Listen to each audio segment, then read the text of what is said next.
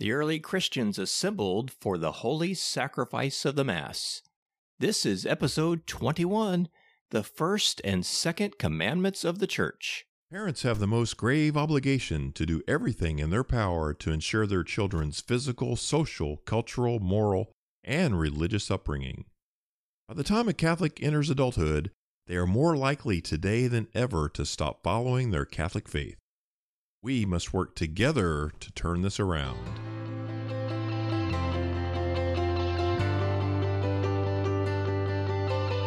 Do you find it difficult to find time to teach your children the faith? Is it hard to find the right way to teach your children the faith?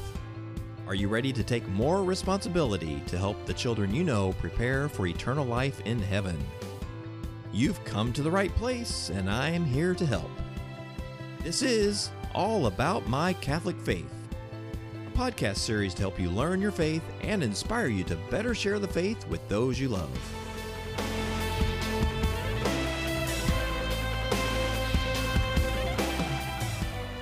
And now, it's time for All About My Catholic Faith.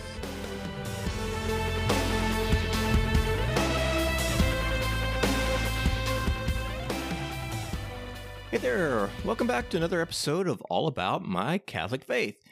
I'm so very blessed to have my son Christopher join me today again for this podcast episode. So, how you doing, Christopher? It was a long day at school, but I'm doing just fine. How are you doing? I'm doing absolutely great. It's a wonderful day, especially when I can be with you, and even better when I can talk about the Catholic faith. So, Christopher, I know you haven't been able to join me except for the last couple episodes, so I'm really glad that you're here today. So for the benefit of anyone else out there who may have not have listened to all the previous episodes, I want to give a brief rundown of where we've been. We've actually been through a lot already, and it all started with the first lesson with the purpose of man's existence, and then we went on to talk about God and his perfections. The next area that we talked about was the unity and trinity of God, and then we rolled right into God's creations and the angels. After that, we talked about the creation and fall of mankind with Adam and Eve's original sin, and unfortunately, we had to talk about actual sin. In the weeks after that, we talked about the incarnation and the redemption, and then we talked about the Holy Spirit and grace. We then talked about the virtues and the gifts of the Holy Spirit, and then we started talking about the Catholic Church. The next week, we talked more specifically about the Catholic Church and about the 4 marks of the Church.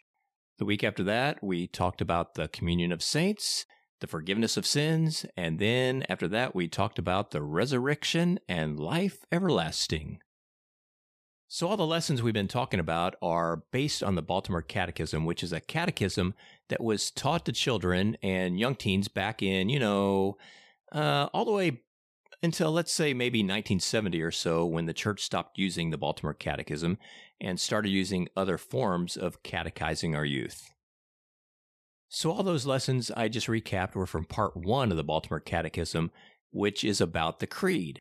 If you haven't had a chance to listen to those episodes, you can find them where you are listening to this show now, or at our website, allaboutmycatholicfaith.com. The next section of the Baltimore Catechism talks about the commandments. So we started talking about the 2 great commandments, and then we talked about the first of the 10 commandments of God, "Thou shalt not have strange gods before me." That led us right into a talk about honoring the saints, relics, and images. And then we started talking about the rest of the 10 commandments until we wrapped up last week with talking about the 7th, 8th, 9th, and 10th commandments of God.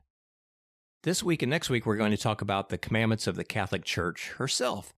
This week, we're going to talk about the first and second of those commandments, and then next week, we'll talk about the 3rd, 4th, 5th, and 6th commandments of the Catholic Church.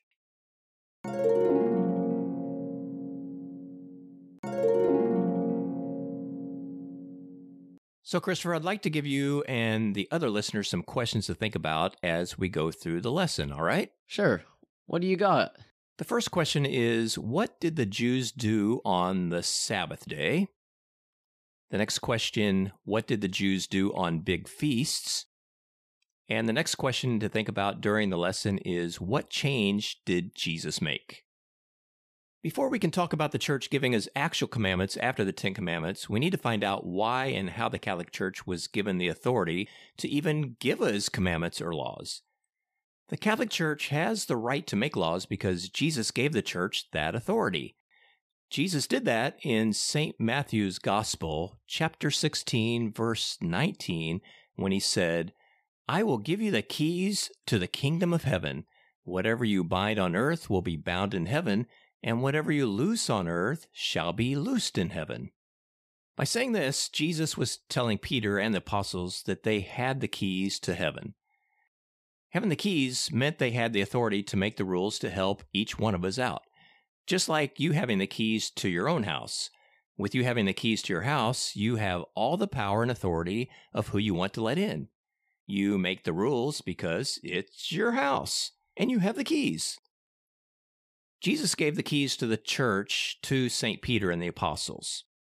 That's why and how the Catholic Church has the power and the authority to make rules and laws to teach us what Jesus taught.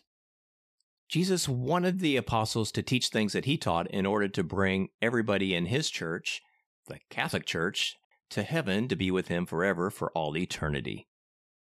Here's a quick Bible reading from the Acts of the Apostles, chapter 2, verse 42. They devoted themselves to the teaching of the apostles and to the communal life, to the breaking of the bread, and to the prayers. So we hear in this verse that the early followers of the church were learning and teaching and breaking bread and praying. How did this all start? Before we can get into this lesson, let's see what the first two commandments of the Catholic Church actually are. The first commandment of the Catholic Church is for everyone to assist at Mass on all Sundays and holy days of obligation. The second commandment of the Church is to fast and abstain on the days appointed. We'll talk a little bit more about those in just a moment. So do you know how the Mass started? I think so, but I'm not 100% sure. Jesus and most of his followers were Jewish. The Jewish people worship God in a very special way by doing sacrifices, fasting, praying, and doing good deeds. On the Jewish Sabbath, which remember was Saturday, they always went to the synagogue to pray and sing hymns and to hear the teachings about God and how to live a holy life. On the special feasts, they would go to the temple in Jerusalem to take part in great sacrifices that were being offered to God. When Jesus started teaching, he told his followers that there would be a change in the way things were being done. Jesus gave his followers new ceremonies and a new sacrifice. Jesus explained this to them with a story that you can read in the Gospel of St. Luke, chapter 5, verse 38. He told them that what he was giving them was like giving them new wine. Jesus told everybody that this new wine must be put into fresh new wineskins. A wineskin is an old-fashioned thermos or bottle, let's say, made out of animal skin. That's what people put their wine in to keep it fresh so they could drink it as they were walking through the hot desert or whatever they were doing. The problem is that if you put fresh new wine in an old worn-out wineskin, the wineskin could burst open and all that wonderful wine could spill onto the ground. Jesus was saying that the new wine that was the new way that he wanted the people in his church to start worshiping, and the new skin was going to be his church. Instead of pouring new wine into the old wineskin, he was going to pour his new wine, or his new way, into a new wineskin, his new church, the Catholic Church. Pentecost Sunday is when the Catholic Church officially started, when the apostles began going out and preaching and teaching the ways of Jesus and showing us all how to make it to heaven. Jesus also gave the apostles explicit instructions on how to celebrate Holy Communion. We'll talk more about that next week. On Pentecost Sunday, the Holy Spirit came down to give the apostles the power and the knowledge to continue forever and ever preaching and teaching the way of Jesus. Jesus told them that his church will continue forever, all the way until the end of time, and that nothing would stop it, not even the greatest evil from the devil. That's very comforting to know that if you're in the Catholic Church, you're in the very church that Jesus started, which has continued now unbroken through the bishops all the way back to St. Peter and of course, all the way back to Jesus Christ himself. Jesus told his followers that the new church, the new way of doing things, would be similar to what they were used to doing in their Jewish celebrations, but it would be new, a new wineskin. The sacrifice of the Mass is our greatest celebration. It happens every Sunday and on every holy day of obligation. Actually, it takes place every single day in most places throughout the world. The sacrifice of the Mass that we go to every Sunday is actually a continuation of the sacrifice that Jesus made on the cross on Good Friday when he was crucified. Because of his crucifixion, we must sacrifice and go at least once a week on Sunday to Holy Mass. I don't really see it as a sacrifice to go to Mass. I truly look forward to going to worship Jesus. Remember, we're commanded to do this in the third commandment, to keep holy the Lord's Day. This was not only a rule for the Jews, but also is a rule for the followers of Jesus. We must go to Mass every Sunday and on all the holy days of obligation. And this again is to show that we are willing to share in the sacrifice that Jesus made for us on Calvary. If we don't go to Mass on Sunday or holy days, is this really a sin? Good question. And the answer is yes. If you miss Mass on Sunday or holy day of obligation because it's your own fault, then it is considered a sin. And not only is this considered a sin, but also a very serious sin, which is a mortal sin, since it directly breaks one of the 10 Commandments. Remember, if a person dies with any mortal sins that have not been confessed and forgiven, they may go to hell. You certainly don't want any mortal sins on your soul or conscience when you die, because remember, hell is definitely the hottest place and you don't want to go there. The church has a wonderful thing called confession, where we can go to the priest and be absolved or forgiven of all our sins that we've committed. If we go to confession regularly, then we'll always be able to keep our soul in a state of grace. We'll talk more about the sacrament of confession in a later lesson, but remember, go to confession often because none of us know when that day will be here for us to die. We don't want to die without notice with unforgiven mortal sins on our soul. You may have heard about a tragic event that happened on Super Bowl Sunday in Southern California.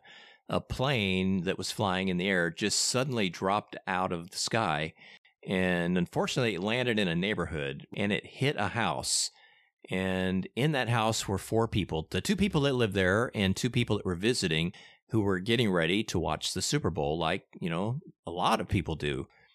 And unfortunately, all 4 of those people died. And you've seen that example all the time where people die of accidents. And, this freak accident, who would have thought that you're 1 minute getting ready for a Super Bowl and have a great time with your friends, and the next minute you're gone, you're out of here. I really hope those people were in a state of grace or they had a last split second to make things right with Jesus. My advice to you and to me, of course, is to go to confession often so that our soul will remain clean and pure and ready for that unknown time when we may be called to join Jesus in heaven. Can you talk about the holy days of obligation that we have? Sure. There are currently 6 holy days of obligation in the United States. They are Christmas Day, the day that Jesus was born, Solemnity of Mary, Mother of God, which is a special day that we celebrate Mary being the mother of Jesus, who is God, which makes Mary the mother of God. Ascension Thursday is the next holy day, and that's 40 days after Easter when Jesus rose back to heaven to join his Father. In August every year, we celebrate the Assumption of Mary. This is the day that the Blessed Virgin Mary was taken body and soul into heaven at the time she died. The next holy day of obligation is November 1st, which is All Saints' Day. This is the day after Halloween. You may not know, but if you do, that's great. Halloween means All Hallows' Eve, or the eve before All Saints' Day. The last holy day of obligation is the Immaculate Conception in December, which is the celebration and the remembrance of the day that Mary was conceived in her mother's womb without any sin. Everyone else in the world, except Jesus, of course, was born in a state of sin because of the sin of Adam and Eve. On these holy days, we are required and obliged to go to Mass. Sometimes a bishop in a particular country or area of the country will say that a particular holy day may be moved from its regular day to the closest Sunday. When this happens, then on that Sunday, we will have specific readings that pertain to that holy day. Remember, on holy days, we should go to Mass and stay away from very hard work and servile work, the same as we would be doing on Sundays. That helps. I guess I'm ready for you to talk about fast and abstinence, if that's all right. All right, here we go. The second commandment of the church is that we should fast and abstain on days that are designated. A fast is a day that you give up some of your food. This is a sign of sacrifice. Well, it is actually a real sacrifice that we make because it may cause you to be more hungry than normal. On a fast day, you may have one full meal, and your other two meals combined shouldn't be any larger than the total of one meal. Everyone who's in the Catholic Church and who is at least 18 years old and not yet 60 years old and in good health should obey the rules of fasting on these special days. Okay, I have some time yet before I have to fast, but can I if I want to? Yeah, you sure can. Anyone can observe fast days. I would talk to your parents before you fast, but since I am your parent, I'm good with that. A day of abstinence means on that day we should not eat meat. Every Friday during Lent, you should not eat meat. We don't eat meat on Fridays during Lent, so we can show Jesus that we're willing to give up something that is very good and that we like for the love of Him. Jesus spent 40 days in the desert with only bread and water. Lent is the 40 days leading up to Easter Sunday. We're not called to live only on bread and water during Lent, but our abstinence of meat on Fridays is our way to sacrifice, as Jesus did in the desert. The rules for abstinence applies to those who have been baptized and are 14 years and older. You look like you may have a few questions. You said that Mass is a sacrifice and that we continue the sacrifice that Jesus made on the cross. Does that mean that he's being sacrificed again every Mass? Not exactly. We have the sacrifice of the Mass to remember and to continue the sacrifice that Jesus did on the cross at Calvary. This doesn't mean at all that Jesus is being sacrificed again and again at every Mass. Instead, we're taking part in the very same sacrifice from 2,000 years ago when Jesus died on the cross to save us from our sins. That's just one thing that makes the Mass so awesome. We are placed right there at the foot of the cross with his mother and the Apostle St. John. That does sound pretty awesome. Does the church make laws without Jesus' help? No, Jesus helped the church by sending the Holy Spirit to the apostles and their successors, the bishops of today's church. With the help of the Holy Spirit, the church has always been and always will be protected from officially teaching us anything that goes against the will of God. So you can be confident in everything the church teaches you. If we go to Mass only on some Sundays, are we obeying the law of the church? Absolutely not. If we only go some Sundays, we are disobeying the laws of the church and the laws of God. We must go to Mass every Sunday and every holy day of obligation, unless we just can't make it because we're too sick or for another extraordinary reason. Can you tell me the 6 holy days again? Sure. The holy days of obligation in which we are to go to Mass are Christmas Day, which is December 25th, Solemnity of Mary, Mother of God, on January 1st, Ascension Thursday, which is 40 days after Easter, the Assumption of Mary on August 15th, All Saints' Day, November 1st, and the Immaculate Conception on December 8th. On a day of fasting, how many meals can we eat? On a fast day, only one full meal can be eaten, and the other 2 meals that you eat should be equal to or less than the total that you eat in one full meal. So basically, we should only be eating about 1 meal and then up to a second meal. You said the first commandment of the church was that we should assist at Mass on every Sunday and holy days of obligation. How can I do that if I'm not an altar server or in the choir? Awesome. That's a really awesome question. Assisting at Mass doesn't actually mean that you have to be an usher or an altar server or be in the choir.